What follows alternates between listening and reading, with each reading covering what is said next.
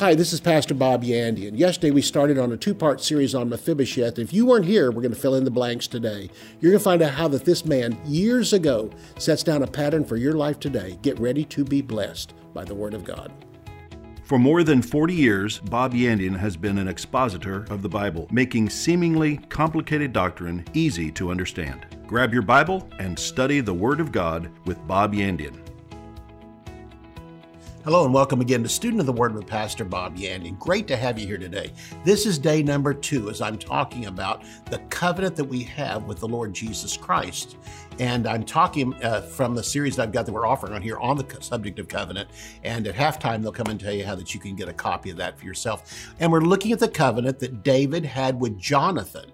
And today we're going to take a look at the heirs to those covenants, because at the time that David cut a covenant with Jonathan, it included all that were in the loins of each one of them. They got to share in the covenant that he and that David and Jonathan drew up. So here's the point of it. When David and Jonathan drew up a covenant with each other, David had been taken out of the fields where he was watching over the sheep, brought in. He had already slain Goliath. He was now in the military and he was killing the enemy. And right at this point, that's when King Saul took David and would not let him go back home, wanted to keep him there because David was becoming a hero. And he liked the fact that he was becoming a hero until David started outdoing him. David started killing more people. David started coming home with greater reports. And the women were singing in the streets that Saul has slain his thousands and David has slain his tens of thousands. And listen, at that point, Saul got so jealous he was trying to kill David. But also at that point, what happened is that Jonathan, which was the king's son, so basically fell in love as a friend with David. They became the ultimate friends. Listen, people take this story and try to say they were homosexuals. They were not homosexuals. There was just such an intense friendship between them that they drew up a covenant with each other. And probably, as I said yesterday, is that Jonathan might have had a bunch of people that called him friend, but everybody wanted something. He was the king's son. They were looking for ways to get to the king or get something out of the kingdom. And David had no agenda. David came in, just loved him, and they just talked. And all of a sudden, Jonathan found a real guy, and this real guy didn't give a rip about all the kingdom and all the things that were owned, wasn't trying to get and work through Jonathan to get to his father Saul, and they fell in love basically with each other as intense friends. And they cut a covenant between each other. And in the cutting of the covenant, they sliced across the palms of their hands, joined hands together. And when they did that, there was the mingling of blood. And that mingling of blood literally was the showing of a covenant. The mingling of blood was the mingling of lives. The blood represents the life. We're told in the Word of God that the life is in the blood. And so they shared their lives together. All their possessions were now one together. They promised protection for each other. And this would go on throughout their lifetime. And they would defend each other for all their life, fight for each other all their life. And also this included anyone inside of them. That's the children yet to come. And so this all happened, of course, after a while. King Saul was killed. Jonathan was killed. The brothers were killed, all on Mount Gilboa. David at that time was fighting for his life and literally trying to put an army together. David ended up, after a while, ruling from the city of Hebron for 7 years because the nation didn't trust him. The leadership of the nation, of the 12 tribes, did not trust David because they had believed Saul for so long that really David was the evil one. And for 7 years, he stayed there and did not push himself. He ruled because he was to be the next king that was already prophesied by Samuel the prophet. They put him in there, but nobody trusted him. And after 7 years of not pushing himself, of not trying to come and take over, they began to realize something. We were wrong. And Saul was wrong. Saul blamed David for everything. Now we're finding out David is the right choice. David is the one. And they came and apologized, and all the tribes bowed down before him and repented that day. And David then moved, after 7 years of ruling from Hebron, moved to Jerusalem and began to take over and begin to rule from there. And of course, he was the greatest king Israel ever had. Oh, he was filled with mistakes. Oh, he had things wrong in his life. Of course he did. But here's the thing about it. Although David was a man that sinned, he was a man that confessed his sins quickly. He was quick to repent. And he was called later on a man after God's own heart, and literally became the model king for all kings after him. Good kings were compared to him. It was said of them that he followed in the footsteps of his father David. Bad kings did not follow in the footsteps of their father David. And mediocre kings, it says, they partially followed in the ways of David. 2 Samuel chapter 9, here's what happens was after David settles in, gets into the castle, begins to rule and reign over the nation. It came to him one day, maybe one day he was brushing his teeth or shaving and looked down and he saw that scar across there. And he thought, oh man, I remember when we cut this scar. I remember when we set this together. And you know what? I don't know if there's anybody left. And so he began to investigate, is there anybody left? And in 2 Samuel chapter 9, we're going to read verses 1 through 13. Here it says, David said, is there still anyone who is left of the house of Saul, so I may show him kindness for Jonathan's sake? And there was a servant of the house of Saul whose name was Ziba. Ziba turned out to be an evil man later on, looking for position. But right now he's he's trying to help as much as possible, win points for himself. There was a servant, verse 2, of the house of Saul whose name was Ziba. So when they called him to David, the king said to him, are you Ziba? He said, at your service. Then the king said, is there not still someone of the house of Saul to whom I may show kindness to God? And Ziba said to the king, there is still a son of Jonathan who's lame in his feet. So the king said to him, where is he? And Ziba said to the king, indeed, he is in the house of Machir, the son of Amiel in Lodabar. Then King David sent and brought him out of the house of Machir, the son of Amiel from Lodabar. Now when Mephibosheth, the son of Jonathan, the grandson of Saul, had come to David, he fell on his face and prostrated himself. And David said, Mephibosheth, and he answered, here is your servant. So David said to him, do not fear, for I will surely show you kindness for Jonathan, your father's sake, and will restore to you all the land of Saul, your grandfather. And you shall eat bread at my table continually. Then he bowed himself and said, what is your servant that you would look upon such a dead dog as I am? And the king called to Ziba, Saul's servant, and said to him, I have given to your master's son all that belonged to Saul, and to all his house. You therefore and your sons and your servants shall work the land for him. You shall bring in the harvest, that your master's son may have food to eat, but Mephibosheth, your master's son, will eat bread at my table always. Now Ziba had 15 sons and 20 servants. And then Ziba said to the king, according to all that my lord the king has commanded his servant, so will your servant do. As for Mephibosheth, said the king, he shall eat at my table like one of my king's sons. Mephibosheth had a young son whose name was Micah, and all who dwelt in the house of Ziba were servants of Mephibosheth. So Mephibosheth dwelt in Jerusalem and ate continually at the king's table, and he was lame in both feet. Wow. Let me give you the story about what happened to him. David sought for an heir, just like God sought for us.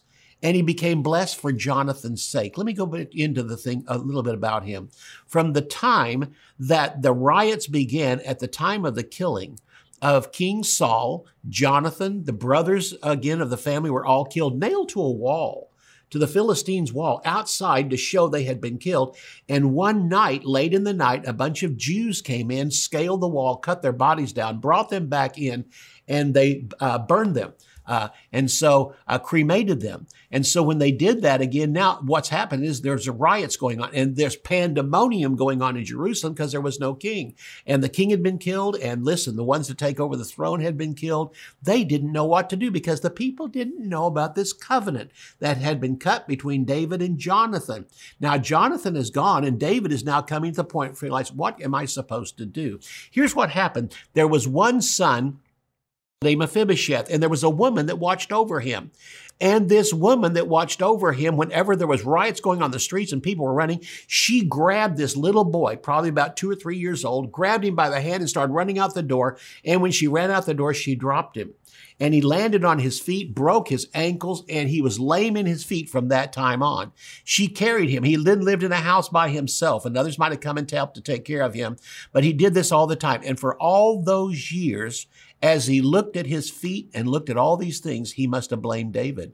This is David's fault. If David hadn't come and taken over and he believed everything his grandfather had told him and all the stuff, the reports that came down for all these years that had come down from Saul, and through all those years when the nation mistrusted David, and even for the 7 years that when David ruled from Hebron, the nation still mistrusted him, this is exactly what was going on in Mephibosheth's life. He despised David. Everything about David he thought about was terrible. And he thought about how, what would I ever do? And listen, and there's one day when suddenly there was a knock at the door. David was now ruling in Jerusalem. A knock at the door, and whenever he managed to get to the door and open up the door, here came soldiers in. The first thing he probably thought was, this is it. He searched me out. He's now found where I live, and I'm going to get killed. I'm just going to get killed. I know that's what's going to happen. And he was drug in before David. And when he got before David, he fell down on his face and thought, well, there's nothing I can do. I guess I can just plead for mercy. And that's when all these things begin to happen. A covenant that he didn't even know about, that was made up between his father, Jonathan, and David. No one knew about except for Jonathan and David. Hebrews chapter 13 and verse 20 tells us this, that we have come to Jesus Christ through the blood of the everlasting covenant. Jesus bled on the cross for us, and his life was joined with our life the moment that we reached out and shook hands with him by faith, and we became a believer in the Lord Jesus Christ. We joined hands, and our lives were mingled together. Everything that heaven has belongs to me. Everything that I have belongs to heaven, which ain't much. I, like David, have the most to gain out of this relationship, out of this covenant, because the King's Son now offers me everything. He offers me the treasures of heaven. He offers me protection. He offers to fight for me, all these things that Jesus Christ promises to do. And I had nothing to give. In fact, the Bible says there's none righteous, no, not one. Everything in me is foul. Everything in me is a stench, and I had nothing to offer to Jesus Christ. But you know what? He still loved me and gave himself for me. And everything that I have now came from him. I had nothing to give to him except for death. He had life to give to me, covenant to give to me, relationship to give to me, a position with God himself to give to me. I'm seated on the throne with him. I mean, all these things, it just makes my head begin to spin, because you know what? After a while, we suddenly take all this for granted. And we shouldn't take it for granted. I was a nobody till Jesus made a somebody out of me. Hebrews chapter 6, verse 17 and 18 says this, thus God, determining to show more abundantly to the heirs of promise the immutability, the unchangeableness of his counsel, confirmed it by an oath. This is a covenant. This is the Greek word for the word covenant. Confirmed it by a covenant, that by two immutable things in which it was impossible for God to lie, we might have strong consolation who have fled for refuge and lay hope on the hope that is set before us. This verse is telling us we came into a covenant by two immutable things. And the two immutable things was our covenant wasn't drawn up with us first. It was drawn up between God the Father and the Lord Jesus Christ, and cannot be broken, and then presented to me, that I have now joined into a covenant that cannot be broken. It cannot. It's as dependable as God himself, as stable as God himself and the Lord Jesus Christ, and as eternal as those two are. They offer me an eternal covenant with them. And Bob, who had nothing, is now blessed by heaven itself. I'll see you right after the break. For centuries, in nearly every culture that has ever existed in the earth, the concept of the blood covenant has been universally understood and accepted as a contract which is complete and ever-binding. With this in-depth series titled A Better Covenant, Pastor Bob Yandian examines, contrasts, and compares the blood covenant of the Old Testament with the redemptive work of Jesus Christ on the cross, and reveals the new and better covenant now available to every born-again believer. Topics include: the life is in the blood, a friend that sticks close; Mephibosheth, a covenant history; why the law; the blessings of Abraham; covenant attitudes; and God's covenant with David. To order A Better Covenant in 9 CD set or as MP3 downloads, visit bobyandian.com. I've been waiting on this book, Theology Simplified. This is a class I teach at Charis Bible College, and it's my favorite class. I think the students' favorite class is there. And I've been waiting to put this into a book. It's 8 different theological terms that sound difficult, but actually are very simple. I just simply think the Bible sometimes is filled with complicated sounding words, but you break it down, it becomes very simple. This book is called Theology Simplified. Let me tell you what all it covers. It covers predestination, it covers reconciliation and sanctification, it covers glorification, justification, redemption, propitiation, and election are all covered in this book. And again, big words with simple meanings. I bring it down to you. When I used to pastor at the church, I would even I'd say, housewives, you that are listening out there today in the congregation, this is designed for you too. The Word of God is not difficult. Go to my website, bobyandian.com. You'll find how you can have a copy for yourself. Blessings upon blessings to you. Bob Yandian Ministries is training up a new generation in the Word of God. Because of your generosity and faithfulness, this teaching ministry is able to change countless lives. You will never know until you get to heaven how many people received Jesus, were filled with the Holy Spirit, healed, or found God's will for their life through your support and prayers. If you would like to become a partner with Bob Yandian, visit our website at bobyandian.com and click on Partnership. Let's go back to the verse we ended with. Hebrews chapter 6, verses 17 and 18 tells us about our covenant. Now let's compare it back to the covenant that David had with Jonathan. In verses 17 and 18 of Hebrews chapter 6, thus God, determining to show more abundantly to the heirs of promise the immutability, the unchangeableness of his counsel, confirmed it with a covenant. Immutability means we have entered into a covenant that cannot be changed. Even our mistakes and failures do not change the immutability of the counsel, of the oath, of the covenant that was given to us by Jesus Christ. That by two immutable things, I'm not one of those immutable things. This means two unchangeable things. That is not me. The two immutable ones, the unchangeable ones that drew up the covenant, is God the Father and the Lord Jesus Christ. The treasures they have were offered to me through Jesus Christ. He came and offered me entrance into that. It says that we might have a strong consolation who have fled for refuge to lay hold on the hope set before us. Here's the point of what's being said. Just like there was King Saul and there was Jonathan, they literally during that time, Saul amassed a great empire. There was a lot of military might. There was a lot of wealth that went on, and it was handed off to his son. His son came to David and offered to him to have a covenant with him. And David, who had nothing, now became a covenant partner and a covenant relationship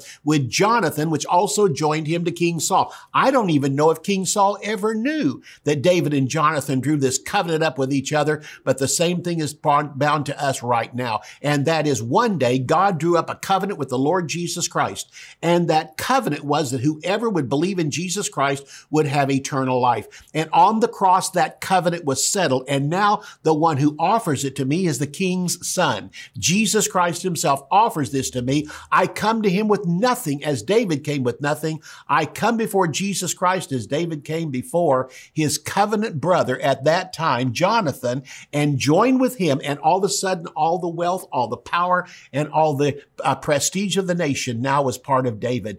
And he entered into that. And this verse is telling us it's a type of the Lord Jesus Christ.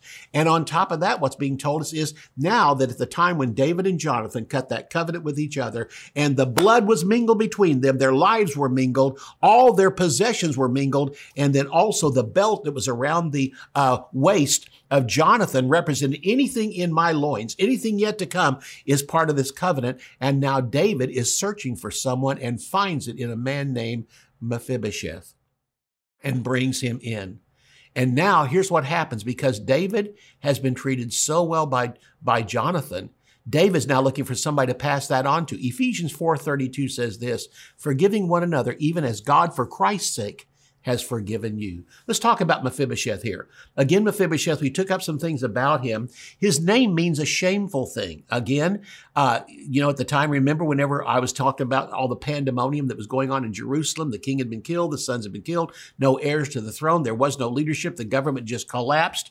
And Mephibosheth, who was Jonathan's son, grabbed him, a very young boy, perhaps 4 or 5, 3 years old. I don't know exactly the age he was, but she grabbed him and ran out the door because she was fearing for his life and she was his protector. But when she stepped outside the house, she dropped him. He fell on his feet, his ankles and stuff broke and all that, and literally he became crippled from that time on for the rest of his life. His name means a shameful thing. First of all, he's ex-royalty. Oh, he's still part of the royal family, but they don't know about it. Nobody knows about him. He's out living in a terrible house by himself. He was ex-royalty. He was crippled through a fall. That's exactly how we were crippled, through a fall. And we're told that whenever Adam fell, we fell with him. Jesus Christ has come and redeemed us from that fall.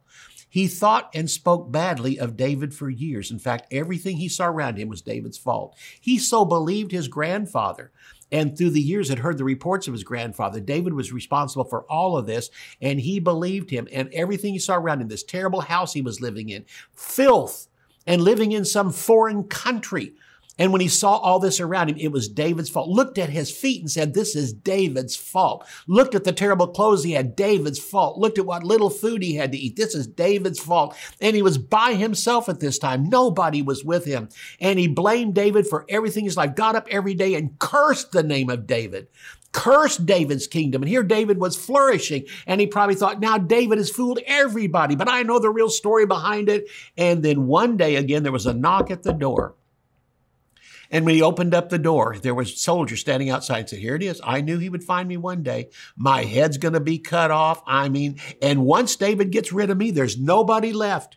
Nobody of the family, the royal family left from before him, and David will owe nobody anything once I am dead. And they'll probably never tell about me. No one will know about me. David will have me killed, and I will be in silence. And as I have been for years, no one knows who I am. No one knows I'm here. And from that time on, no one can ever find out who I was because David will have me killed. And as he went in there and they brought him in and they put him before David, he looked up and saw David and thought, here it is. Okay. He fell down before him and simply just said, I'm a dog. Go ahead. Do what you're going to do to me. And David said, no. Here's what I'm going to do for you. I'm going to make you part of my family. And listen, everything your grandfather owned, I'm going to give to you. The land, and see all those trees out there that produce all those crops and stuff. I'm going to have Ziba and his sons and all of their servants run that for you and just give you the money. They will grow the crops. They will sell the crops. They'll do all that. They will run your business and you're going to get the proceeds from it. Then on top of that, you're going to become one of my own children. You're going to sit at the table with me every single day and eat from my table. There's a room prepared for you down there, clothing, everything else you need, the finest beds and everything. You need anything else, you just come and ask me. And all of a sudden he said, why? Why are you doing all of this? He didn't know it. He didn't know it. He didn't know there was a covenant between his father and David. Did not know that. Did not know he was coming into this covenant. And at that point, he is just overwhelmed. What is going on? What is going on? And as he lay there on the floor, I'm just using my spiritual imagination. As he laid there on the floor and David reached down his hand to take him, he reached up his hand to take David. And when he looked up and saw David's hand, there was a scar across that hand and it suddenly just went all over him. I've seen that scar before. My father had a scar like that. Oh my gosh, this is a covenant.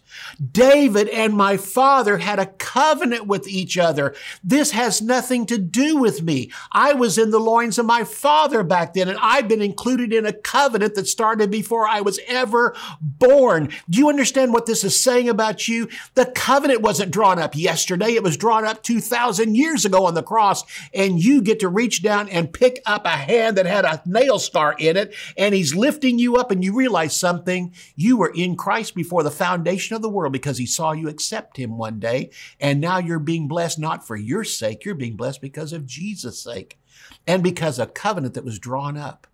His name, Mephibosheth, means a shameful thing. That's exactly what you are.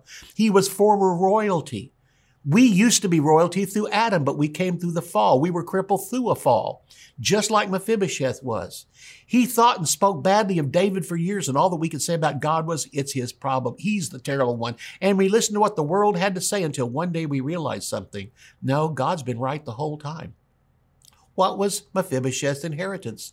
The covenant was made before he was born.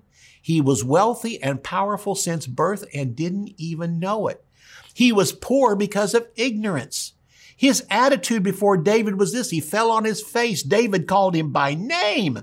Galatians 4:9 says we were known by God, known by his name. John 10:3, he calls his sheep by name. David called out Mephibosheth by name. And David had the scar. Mephibosheth saw the scar. He was not blessed by anything he had done or could ever do. He got the better part of this covenant like David did with Jonathan.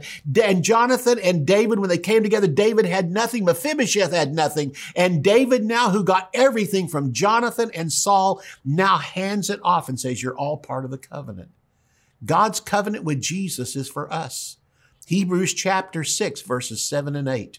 God, determining to show more abundantly to the heirs of promise the immutability, the unchangeableness of his counsel, confirmed it by an oath, that by two unchangeable things in which it was impossible for God to lie, we might have a strong consolation who have fled for refuge, lay hold on the hope set before us. Galatians chapter 3 and verse 16 tells us about the covenant Abraham had, which is the forerunner of the covenant we have. Now to Abraham and his seed were the promises made.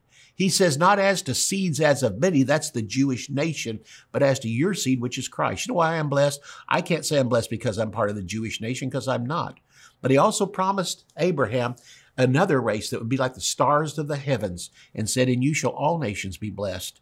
And I came to Jesus Christ one day and got hold of that covenant that God made with Abraham, and the one that God made with Christ himself on the cross.